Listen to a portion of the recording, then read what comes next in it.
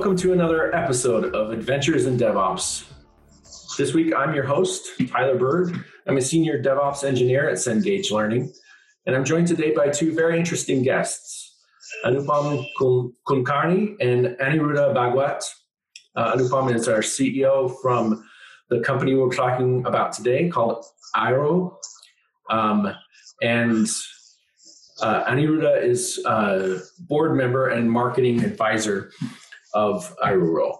So I just want to take a moment to have you guys introduce yourselves to the listeners, and then we can get started on today's topic. Sure. So, Sorry, Aniruddha? Yeah, go ahead. Why don't you? Yeah, let's have you go first, Anupam. So thank you, Tyler. Thank you for having us here. Hi, everyone. I am Anupam Kulkarni, CEO of Airo Systems. And here we are here to discuss about certain interesting topics on DevOps, and especially how DevOps fails in large-scale organizations. That's something which we are looking forward to. Over to you, Aniruddha. Yes. So, yes, Tyler, thank you so much for having us part of this, of your podcast. It's an excellent title, by the way, Adventures in DevOps, because we ourselves have had quite an adventure exploring what we can do with DevOps and some interesting innovations and experimentations that we're going to talk about today that we worked on at Airo. So thank you once again, and look forward to this chat that we're going to have. Yeah, me too. We've actually discussed this a little bit before, and many times our standard format is to invite somebody in, and we'll do a little bit of research as panelists, and we'll have one guest on. But this time we're kind of flipping the script, and we've done a bit of prep work, and we have two guests with one panelist. And that's because you guys are based in India, correct? Yes, that's right. Yeah, but your reach is global; it's worldwide. Right. So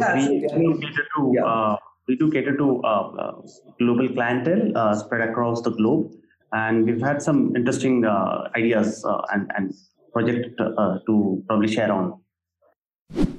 Are you building applications with Vue.js? Then you need to check out the Views on Vue podcast. Every week, we bring in a guest panelist from the Vue community and talk about the interesting things being built with Vue or the changes coming in its ecosystem. You can find it all at viewsonvue.com. Yeah, so tell me more about your journey into DevOps. So I think one of the, what I would say is that as a company, when Anupam and Nilesh, the co-founder, started the company, they started it with a vision to build great products and great technology products. And I think that over the years, they've been able to help a lot of companies being able to take a single line idea and move it into a scalable solution, right? And multiple times, and we've seen across our history that we've really been or wanting to be ahead of the curve when it comes to really the next gen products and next gen user experience that we want to deliver through the products that we are creating. And I think our journey most recently has stumbled upon us actually putting together, through our learnings of exploring DevOps, an actual DevOps engine that we use internally to actually deliver the custom products to our customers much faster and much better, automating many of the redundancies that are there, and really focusing on how can we give a great developer experience to our team, because we realize if we can create a great environment and a great experience to the developers, they will come out with a great product. And obviously the way that we look at in Airo of trying to inculcate design thinking in everything that we are doing, that means not just design thinking for the end user, but design thinking for the customer, the business, the developer, every audience and every actor who's going to play a role in building that product. And that's allowed us to kind of build our platform, which we call AuroOps, which is really helping us to deliver more products and more solutions than we have before, just because of the speed that it enables, because of the automation, etc. Yeah. And the ROps that we'll be talking more about later has a lot of benefits over, say, the traditional model. What benefits do you think that ROps has over the traditional model? Well, I think, Anupam, you can come in on this. Okay. So from the ROps point of view, so what we figured out, and looking back at our experience of working on multiple customer projects, right from top to bottom, what we understood is As a business leaders in the organization, it was difficult for us to really keep a track of the projects happening across the company, where the 70 80 plus team members were working and delivering solutions day in and day out for the end consumers. At the same time, there were a lot of redundant operations and unproductive tasks which the development teams were bounded by. So what we understood is we wanted to solve this as a problem, and hence we came out with the platform where one, we have now standardized DevOps practices across the entire organization. So that's one of the benefits. The other benefits is, so the knowledge which goes into individual customer projects for automation and DevOps gets shared across the teams. So hence we ended up creating a technology pipeline tool chain. So that's another benefit we come out across. And the third angle is we can actually quantify and analyze individual team members based upon their performance, also compare them within various Scrum teams, and also compare team members or developers' performance across projects. That is another benefit which is what we have got, and that's how we stitch this end-to-end platform. Yeah, very interesting. So what I'm hearing is there's a lot of stuff where you've reduced the chaos, reduced redundancies, and then also are enabling your individual developers and helping them. I think a way to grow. Some people can be naturally afraid of metrics as a way to grow for personal development, meaning, oh, you guys are turning me into a number. But, there's always the human element to it. And I think that's the other side of DevOps, is it's not technology, it's also culture, right? And from the white paper that I read, and the talks that we've had, I know that you guys understand that DevOps is a cultural change first and then a technological change. What challenges have you guys faced, both either internally or externally, trying to transform cultures? Well, I think I would start off, and Anupam, you can come in on this, but the biggest challenge that we usually face, and again, another point of OROPS also, which highlights to this challenge, is visibility, right? How are we able to give observability and visibility to everybody down the chain, where somebody who's managing this entire solution can be able to see real time what's going on and have that view. But I think the biggest challenge that we faced working with organizations is that when we usually work with large organizations, it's the traditional mindset that we have to kind of overcome, right? I think that is, from a DevOps perspective, their size sometimes is the biggest hindrance. A size of an organization is the biggest hindrance, because you have to kind of culturally change each and every, person's thinking and teams working, etc. Essentially, it at times becomes easier to work with smaller startup companies in DevOps, and that's probably why it's been penetrated further there.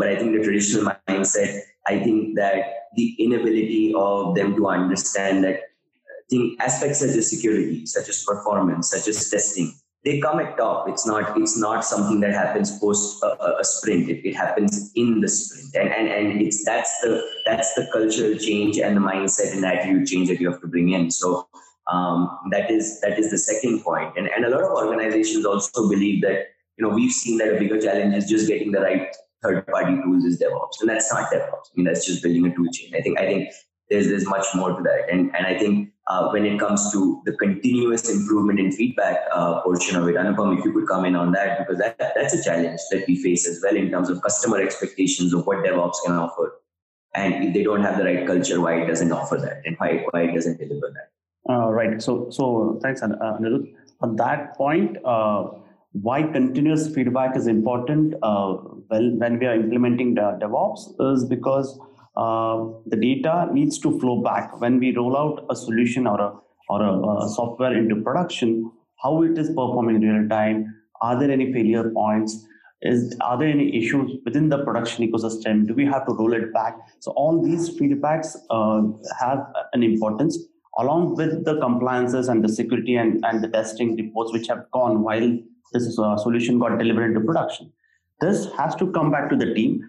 and has to get automated, because that's another area where organizations face challenges. So when we say automated, the feedback coming back from a particular release or a feature going out into the engine and automatically getting created into a ticket, and also automatically getting assigned to that particular development team members, so that they understand, okay, they have to improve in these processes. One more area of challenge which we have observed within this large organization, and which aligns again back to the feedback, is there is actually a misalignment between the business outcomes and what the development teams actually deliver. And that mismatch or the misalignment usually ends up like losing the shared common business goals. And that's one of the challenges which you have observed in large scale organizations. Right. So for the listeners to kind of keep up with this, because I've already talked to you guys a few times now, I want to bring them in and make them aware that ROps, spelled AUROPS, is the tool chain and the DevOps codified, right, that you've developed, that you use internally as you build products, and that you also give this process to other people as a product. Correct? Absolutely. So our ops as a platform, so what we have ended up building with our own experience and eating our own dog food, that's how we call it, is we understood our own problems, build an end-to-end platform which stitches together various tools at the back end, various technologies, but also gives you a single window into the entire DevOps process, right from requirement gathering till development, testing, automation, as well as deployment into production. So that's how we have built it. Obviously, it also has tool chains, so automation from the infra layer, automation from the environment setup layer. The branching logic is one of the key area which we have observed is a challenge for the development teams. And what we recommend is we have templatized that in the platform itself. So you choose the right template, and the branching logic is abstracted for you as a development team. That's one more area which we have automated. And on top of it, you bring on as Aniruddha mentioned, you bring on the unit testing and security testing and performance testing as much to the left. So you achieve the left shift and implement these areas upfront. So that's another area which we have achieved in this as a platform. On the other side, in our office, we also have implemented our own custom dashboard. Again, it came from our own experiences. We have built custom dashboards, whether they are catering to the DevOps metrics and clubbing it together with the Agile metrics.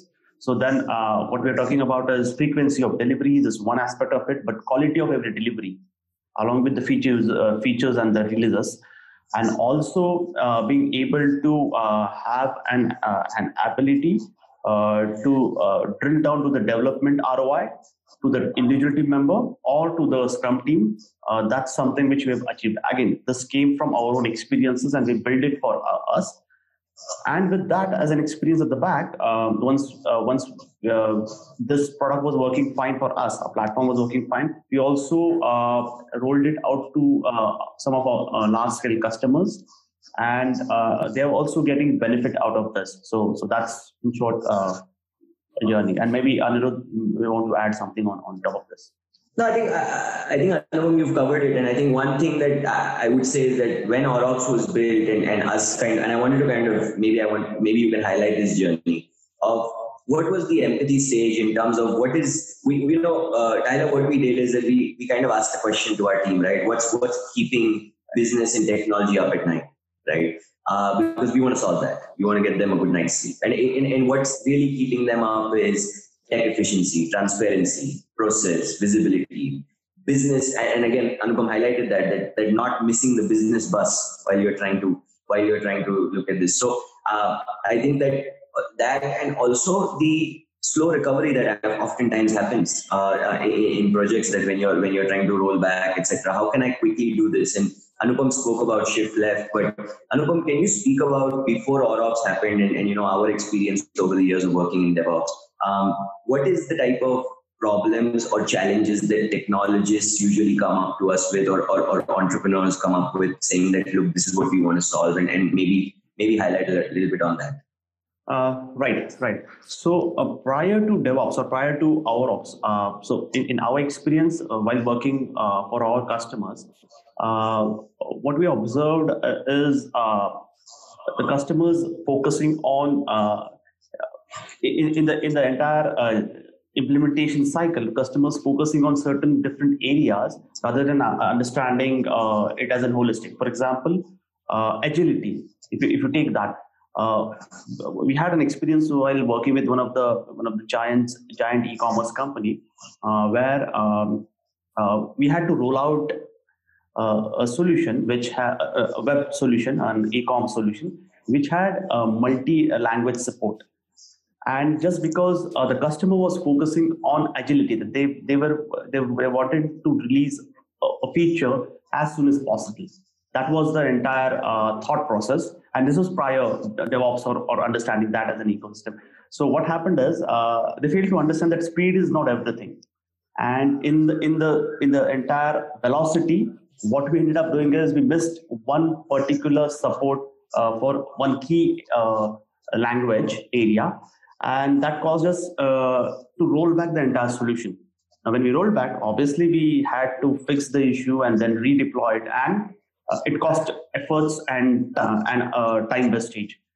So what we faced, or what is our experience from that is DevOps really amalgamates all these things together. So it's not just the agility, but also the quality first. So if you can bring on the quality or testing upfront in the cycle and apply the continuous quality with feedback mechanism in your DevOps cycles for multiple sprints, within the gradual progression of various sprints, you reach a level where automatically your speed increases and hence you achieve agility. So you have to think holistically, like quality, continuous quality with feedback, and agility automatically comes over the period of time. And that is what we observed. So prior to this DevOps and our ops, we faced this challenge. A lot of our customers face, as I mentioned, the use case of the e-com customer. We faced those challenges, and then we actually after releasing out our ops, this actually changed the entire game where agility and quality aligned together. Have you thought about learning to do native iOS development? Are you using Swift at work? Or maybe you've considered writing applications for macOS. We have a podcast that covers all of that called iPhreaks. We have a new panel and a lot of exciting things to talk about, so come check us out at iPhreakshow.com. Wow, that's really awesome. I can see that as kind of like a circle, or even the infinity sign, where it's like you need to have a quality to then lend into the agility, because if you don't have quality and there's a problem, you have to go backwards, right? Yes, you can't keep going forwards and just immediately keep pressing forward. It's like having a gas pedal but no brake pedal in your car. You need both, right? And you're going to get there more safely if you use both the right way. So one of the other things I wanted to talk to you guys about was some of the things I really admired about the ROps platform is that it's got a really flexible balance between opinions and options. And so what I mean by that is, like, when the option is I can use pretty much most of the main Git vendors, GitHub, GitLab, Bitbucket, those are all great options to have. And they all have APIs, so you've written stuff to your APIs for that. But then opinions may be more around like, all right, let's just put it in Docker and put it on Kubernetes, because that's kind of the de factos that have coalesced here. So I admired that about the platform. But we've also talked about how, from an operator's standpoint, you're focusing on giving operators, a better night's sleep, because it already has testing and security built in to the process as well. So one of the questions that occurred to me as we were discussing all this stuff is, what's the smallest company that you've onboarded before? do you only go after the big companies, or do people only larger companies? Give me kind of a range of what from small to.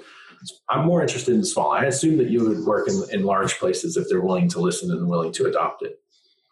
But what's one of the smallest companies that you work with? So I think before Anupam comes in and kind of speaks about specific examples, I would like to say that for us, it's the idea that we are really sourced by, right? It doesn't matter from whom it's coming with. We are in the business of creating a product out of a scalable solution out of an idea. So sometimes, and especially in our history, some of the coolest ideas have come from small teams, 2-3 people who just said, "Hey, this is what we want to do." Whether they're trying to disrupt education, whether they're trying to disrupt, I would say pre-Netflix of the world and pre Google Maps of the world. There's a lot of companies who had these ideas that we've kind of worked with, and we've been able to build a lot of product suites across industries. And that's, Tyler, something that's very interesting is that we never necessarily focused on a particular domain. We focused on the passion behind the idea. So what happened was that we were able to actually build a good portfolio of product suites across industries, whether it is hospitality, education, health, retail. I mean, you name it, right? We are right now working with a large e-commerce player, but even with the smaller players, that's what we've been able to do, and we've been able to really get them to, because of building that product, get them to not only accelerate their business and give a better experience, but at times even help them to use technology as a lever to pick up investments for them to grow, to use technology as a lever for them to attract better talent, to use technology as a lever for them to map out their own product map. So we've really been on a journey with some of these ideas and some of these teams. But good question in terms of what are some of the smaller teams that we work with, because that's really what we're looking at in terms of disrupting. But Anupam, maybe you want to talk about a couple of cases of small teams and very, very disruptive ideas and products we've built for them. Right. So Tyler, your specific question was, what is the small team size which you have onboarded on this platform? So currently we're working with one of the customer who has a team of around 15 people, 15 people. And the interesting idea which we are trying to disrupt for them is we have actually creating an entire in-store infotainment and engagement platforms within the bars and the restaurants and the discotheques. And those inventory is connected to a scalable platform, which is again based upon microservices. So we've actually onboarded a team of a company which is spread across, obviously it's spread across India.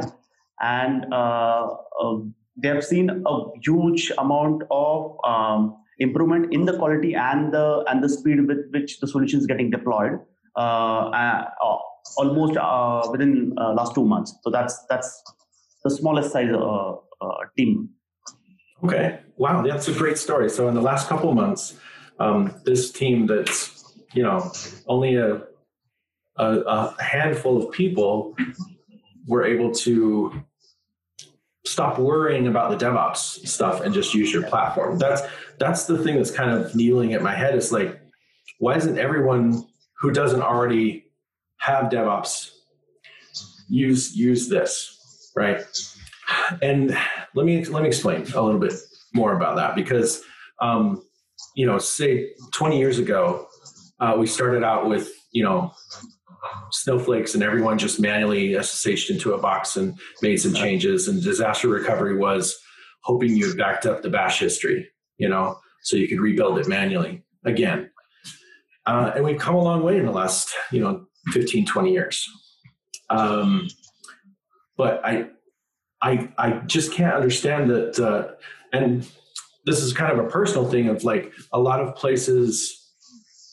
I know startups here locally in Utah, where I'm based, who they're like, oh, we don't really need DevOps yet because we're a small team. We're less than 15 people. And so my question, I guess where I'm kind of going in the direction of this question is, you guys do have such a great, default path and pattern for people that gives so many things out of the box. Why aren't people just beating down your door at this point? Getting it? Is it just that we need to keep getting the word out? And then would you be able to handle it if suddenly 1,000 small businesses all wanted to use your platform and what kind of support would they get? I guess it's a two-part question. Is like, why is DevOps not adopted? Not just the cultural change, but the technology changes. And then let's dig into the second part of that question later, which is the second part of the question is essentially how do you handle when someone comes on the platform, they may not have very many DevOps players in their cast, right? Right. Are you augmenting their staff with just software, or do you also have like a support contract, or you kind of, maybe that's a cat out of the bag and you guys want to go that direction and you don't have to answer that question, but it seems to me like that is like the next logical extension for me. I'm asking too many questions. Yeah, but I think to answer that question, we want to, one of the things that we understood about ourselves, and it happens with a bit of, introspection about what we want to do also, right? And we want to remain, IRO is a services company, right? We are a product-led services company. And once we realized who we are, that we want to help companies build great products by offering a service to build that product. And over the years, we've built multiple accelerators, whether it is within compliance, whether it is design system language, whether it is a microservices library or a generator that we've created. We created all these products for ourselves to provide a better service. OROps was also an amalgamation of all these products that we created, all these accelerators and third-party tools, etc., to actually create a DevOps engine or like what we like to call it, a software factory, a DevOps software factory, right? That we are able to create. Again, creating it for ourselves to provide a better service. The few examples that we've had where companies have onboarded it as a product to use for themselves has come out of relationships we have with the senior management or with the founders or with the technologists with that company. But we've not really gone out to answer your question is why are people not knocking at our doors to use OROps? Is the reason that we've never sold OROps as a product. We've always looked at it as a service. And the people who know it and who've actually discovered the power or the benefit of OROps, right, are able to ask us saying, hey, can we also use this? Can you help us to set this up? And we've done that. So those examples are on and off in few between. And I don't know in the future whether we open up OROps as a product or not. But at least today we are very content and very happy providing a service and using OROps to deliver that service. So I think, and a lot of times, as organizations look at cultural change, and that's where the consulting side also comes into our business, is how do we kind of consult organizations to get the culture right? How do we consult organizations to start thinking in design thinking type of methodologies? Because, like you said, engines and technologies and tool chains and processes are one thing.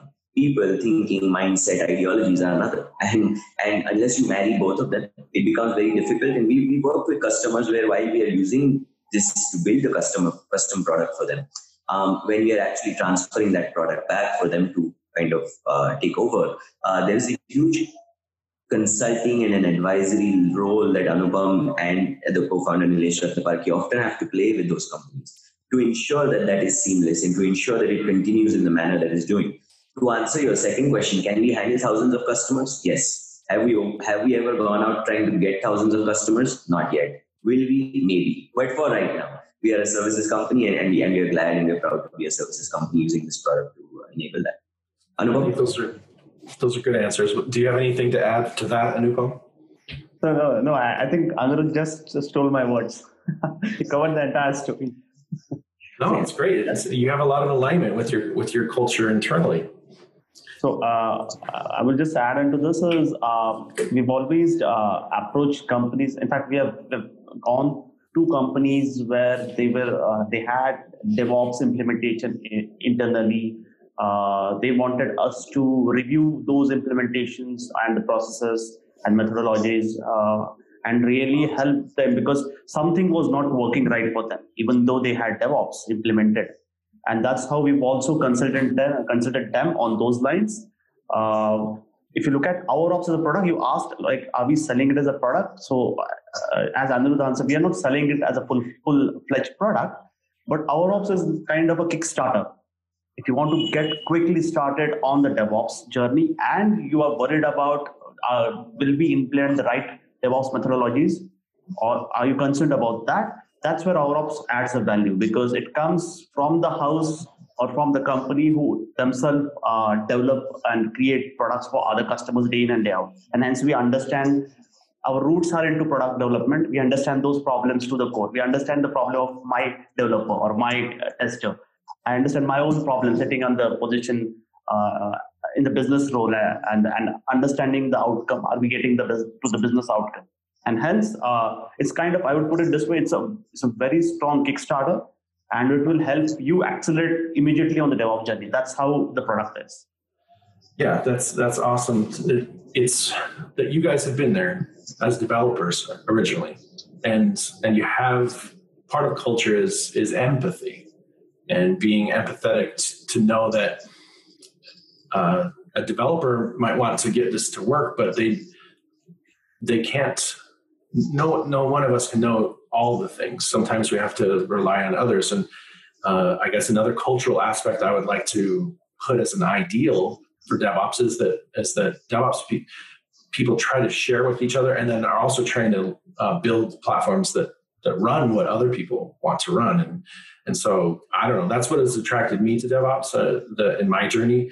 And so the question that occurred to me here that we could kind of start to wrap up, and I also, I've talked to you guys for hours before this, and I can't believe we're almost already done with our podcast here. But after you've learned these lessons from people, because ROps is not ready to be a product on its own, if people are here's the fork in the road. If people want to come to you guys and develop something, guess what? ROps is already going to be there for them, right? And they can come and do that. So we'll have all contact information for anybody who's hooked on this like I am. I don't have any disruptive ideas other than DevOps ideas to disrupt DevOps. So I'll keep that conversation going on with you guys offline. But, I don't have the next great app out there in my head. Unless it's a dog walking app because I got a new dog. But if people aren't going to work with you guys directly on that, what are the key steps you recommend from the failures and the lessons you've learned? That's probably my closing question.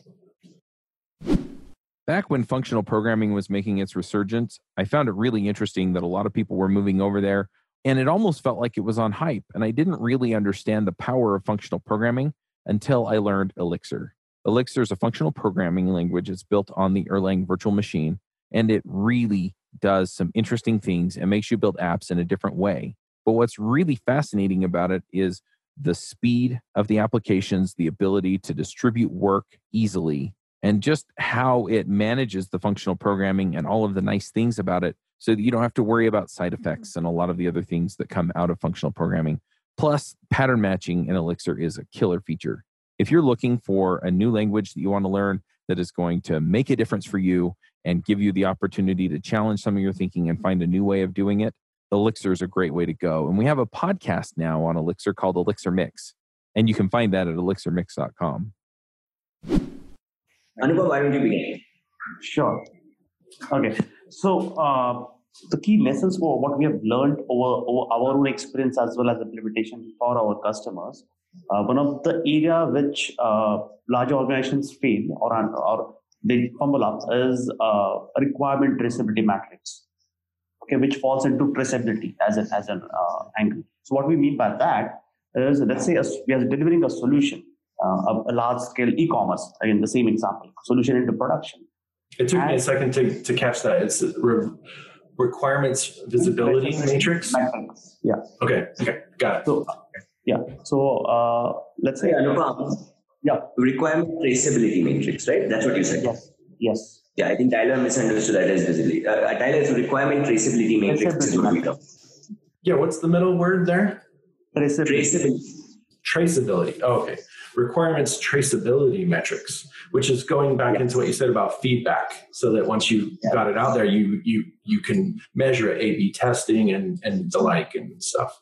But it also starts right from having a requirement to features, to user stories, to maybe prototypes, to design high-level design documents, to the last line of code, which also aligns with, if it passes to the DevOps pipeline toolchain, it also aligns with the compliance reports and the security reports and the unit testing reports, code coverage reports. So that's something which a lot of big organizations, that's our learning, that they fail to connect these dots.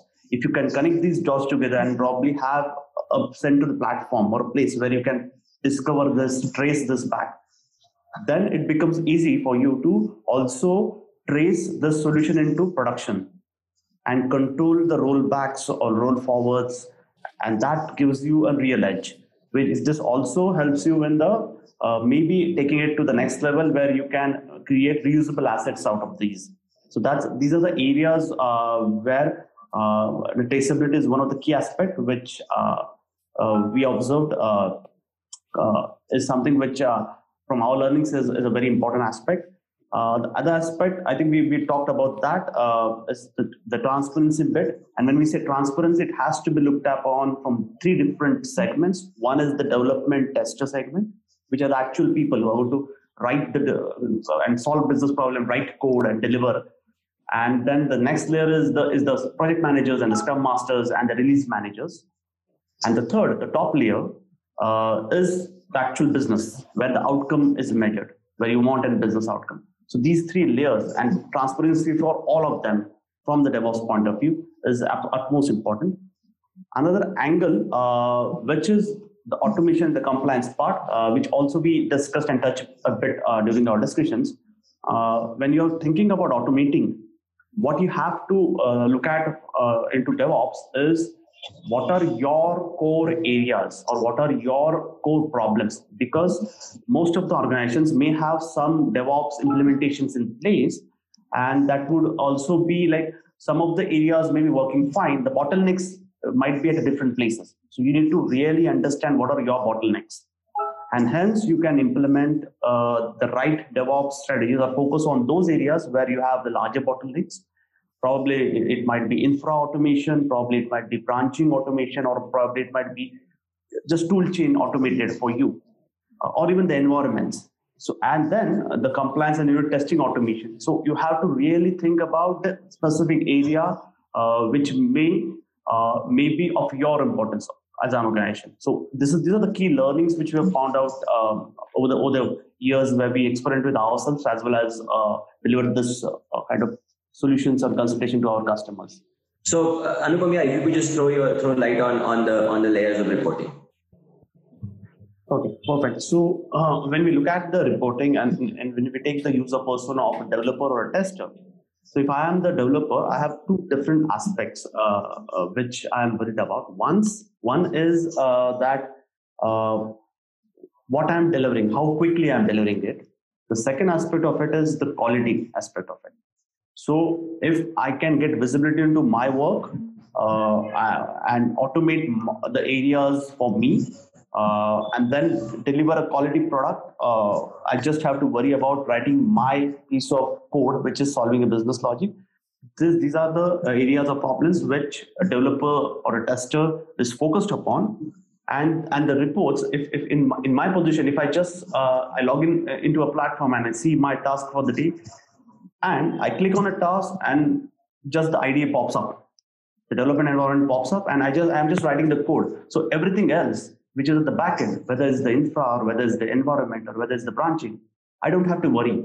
If that is the ideal situation scenario for a developer or even for the tester, that's a real value add from the reporting and the structuring point of view. The other area, when we look at the next level, which is the project managers or the scrum masters or even the release managers, what they need to understand is how the bandwidth is getting consumed of people, who is delivering what is going out in production, and what is causing certain issues, errors, or bottlenecks. That's the clarity, or that's the reporting metrics, basic metrics, which the project managers or the scrum masters or release managers need to know. A step further, the release manager can also have a control Like whatever going out into production, if they can control based upon the feedback, they can roll it back or they can pass it on further. That's another angle or a lever which also adds on to release manager. And when we rise at the top, which is the business, which is the highest layer, so we are talking about CIOs or CTOs or VP engineering guys. What really matters for them is, one, are we delivering value as per the business outcome?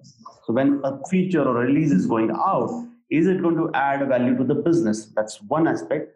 From that angle, which feature is going out, which release is going out, that clarity, that's one part of the puzzle. On the other side, what matters for them in the reports is how are we avoiding resource wastage? And when I say resource, it can be cloud wastage, infra wastage, or even people's bandwidth wastage. How can we avoid and how much we are avoiding that, and what is the kind of impact such kind of DevOps implementation is giving us at the larger scale? So even if as a CTO, if I am able to deliver a solution which is aligned with the business outcome, and in the process, if I am saving 20% infra cost, or let's say 30% resource bandwidth wastage, that's a huge impact. And that's the entire reporting structure, if you in the 3 layers. Wow, yeah, that's so my original question from a few minutes ago was how do people without the platform build toward the successes and the key things? And I can see so much value with what you guys are adding at each layer, having the developer being able to focus and not have to worry about things, the product manager troubleshooting it at a bigger step away, the release manager managing the governance and whether things go out, and the highest level of management sees the value for business. The thing that popped in probably the last question I want to ask, because we're kind of running out of time, unfortunately, is has there ever been a case where you've had people come back and say, this has helped me know whether or not I need to hire people? Because a lot of times, like I'm at a company where it's kind of like, do we hire somebody or does everyone just kind of try to reprioritize things and juggle things? Do the best we can with what we have. But when we have to make a case to hire somebody, they need visibility, they need reports, they need metrics and all kind of stuff. Have you ever had a customer come back to you and say, this really helped me know that I had too many engineers, unfortunately, or not enough? So absolutely. In our, you actually raised the right point. In some of our experiences working with the customers, what we've observed is we consulted them on this DevOps approach. We helped deploy this platform and automate their solution deliveries. And later they came back asking questions like, hey, because of this platform, in fact, we have got a visibility and transparency that we need these kind of resources, maybe full stack resources, or maybe a couple of release engineers which can take control of this platform, and using this, they can actually help fasten certain delivery processes. So what we have observed is, yes, this platform also helps reduce your efforts and wastages at certain level, and it also gives you some visibility where you require more resources in certain specific core areas. And that's how I would put it. So to sum it up, what has happened is, like what we have observed is, accountability is also something which is very key parameter when it comes to DevOps implementation done right. And when we say accountability, it is not just the accountability of the release manager, but we are talking the entire chain, whether it's the business analysts, UI UX guys, the product managers, the developers, QA, release managers, end to end. But together as a team actually adds a value in DevOps transformation. So maybe Aniruddha, want to add something on top of this? No, I think you've answered it well, and I think what Tyler, what we are really seeing is that as we talk to and Anupam really connects with a lot of people across the world in terms of technology, because that's, as an organization, we always are trying to pick people's brains. And one of the things that we always find is that DevOps slowly is moving from something that's good to have to must to have type of category, right? And it's becoming a standard across many organizations and many tech builds. Obviously, the current pandemic has accelerated that. Remote working scenarios of people working and teams spread across omnipresent locations has definitely accelerated that view.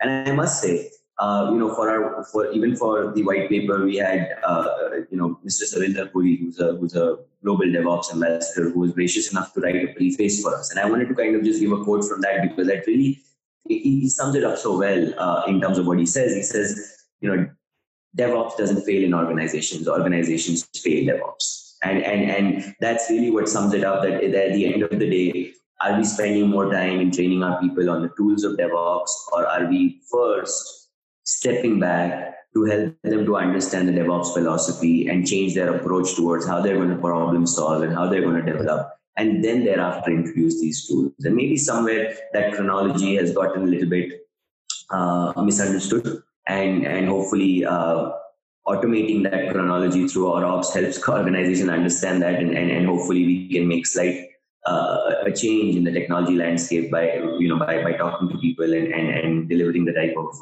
products that we do to help organizations learn, not the fact that they have to use DevOps. I think they understand, but how to use DevOps and what not to do. I think those are also very, very important key things that we are on a journey to explain.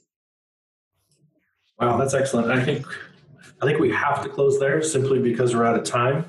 But this has certainly been my favorite episode. I've only done maybe 8 or 9, but I could retire on top right now, because honestly, I'm a big fan of what you guys are doing, and I think you're everything's in the right place, and that's why I really wanted to have you here on the episode. What I would like people to learn is that we will put some resources, even if there isn't software right now that people can go and download and install on their, on some VM somewhere and turn into an deployments. It's not there now, but they need to keep an eye on IAURO. It's spelled IAURO. I can't pronounce it very well. You guys pronounce it a little bit better with a better glottal stop. Us Americans try to smush everything together. I don't know what it is, but yeah. We'll have links in the show notes here after we do some picks to close out the show. But I would definitely recommend everyone check out their blog, check out their articles on LinkedIn, and see that, because I really admire what they're doing, and think that they've built a great template for everyone that's passionate about DevOps like myself to learn from, and to hopefully even eventually contribute to, that we can as you guys grow and mature and your reach grows as well. So with that, let's go ahead and switch over to the end of our show, unfortunately, and talk about picks. So I'll turn it over to you guys here, and then I'll go last. So Annie, do you have any picks for us this week? Yeah, the white paper is a good pick. I think we want to kind of let people read that. What we want to announce is that even in the show notes, once you see the website of IAURO, we've now hosted this white paper on the homepage, knowing that that we are doing this podcast with you, Tyler, so people can easily download that. And what we realized is that instead of talking about the benefits and advantages and all of those things, our white paper is interesting. It talks about why DevOps fails. So we're talking about what organizations should not do and keep an eye out. And I think that's my pick, because I think that's something that is important for organizations looking to migrate into DevOps to understand, organizations already in DevOps to also validate for themselves. So that's my pick. Yeah, I like that. It goes back to what you said, which is in there. If organizations don't want their DevOps to fail, they need to read through that. Anupam, what would you like to add as a pick this week? So what I would like to add as a pick is we've covered the DevOps, some of the key successful tips for implementing DevOps from 4 different angles in our blog series.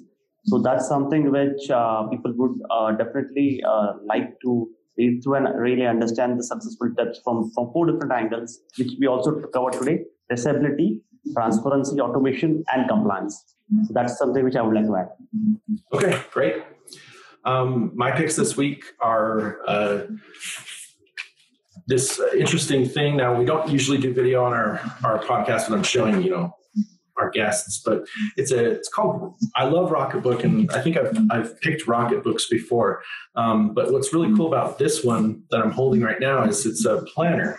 So the standard Rocketbooks have just basic empty pages for you to fill. Whereas this has a basic planner in about 30 pages that's going to help you plan the next 3 months of your life and kind of go through it. But it also has the ability to be very functionally erasable. The one caveat I have to that is that I use a Moleskine for other notes and things. The way that these erase, these pens that I'm talking about, the friction pens, is heat. I left my book outside in the heat, and it essentially was like putting my hard drive on a magnet with all of my notes. You can see my notes from earlier, a few months earlier versus now, right? So it's clearly unreadable if you leave it in the sun. So I would definitely not leave these in hot cars here in the summer in the States. And my other pick is honestly is the blog itself for our ops and the website. Everyone should go and check it out and kind of see what you guys are doing, and learn more, and then kind of watch you guys, because I think you guys are going to be going somewhere. Hopefully good places, and don't just get bought out because some crazy president doesn't like something. Anyway, let's not get into politics. Let's move on from that. So anyway, I want to thank you guys for joining me today on Adventures in Podcast. We'll see you next time. Thank you so much, Tyler. Thank you, Tyler. Thank you for having us. Bandwidth for this segment is provided by CacheFly, the world's fastest CDN. Deliver your content fast with CacheFly. Visit CACHEFLY.com to learn more.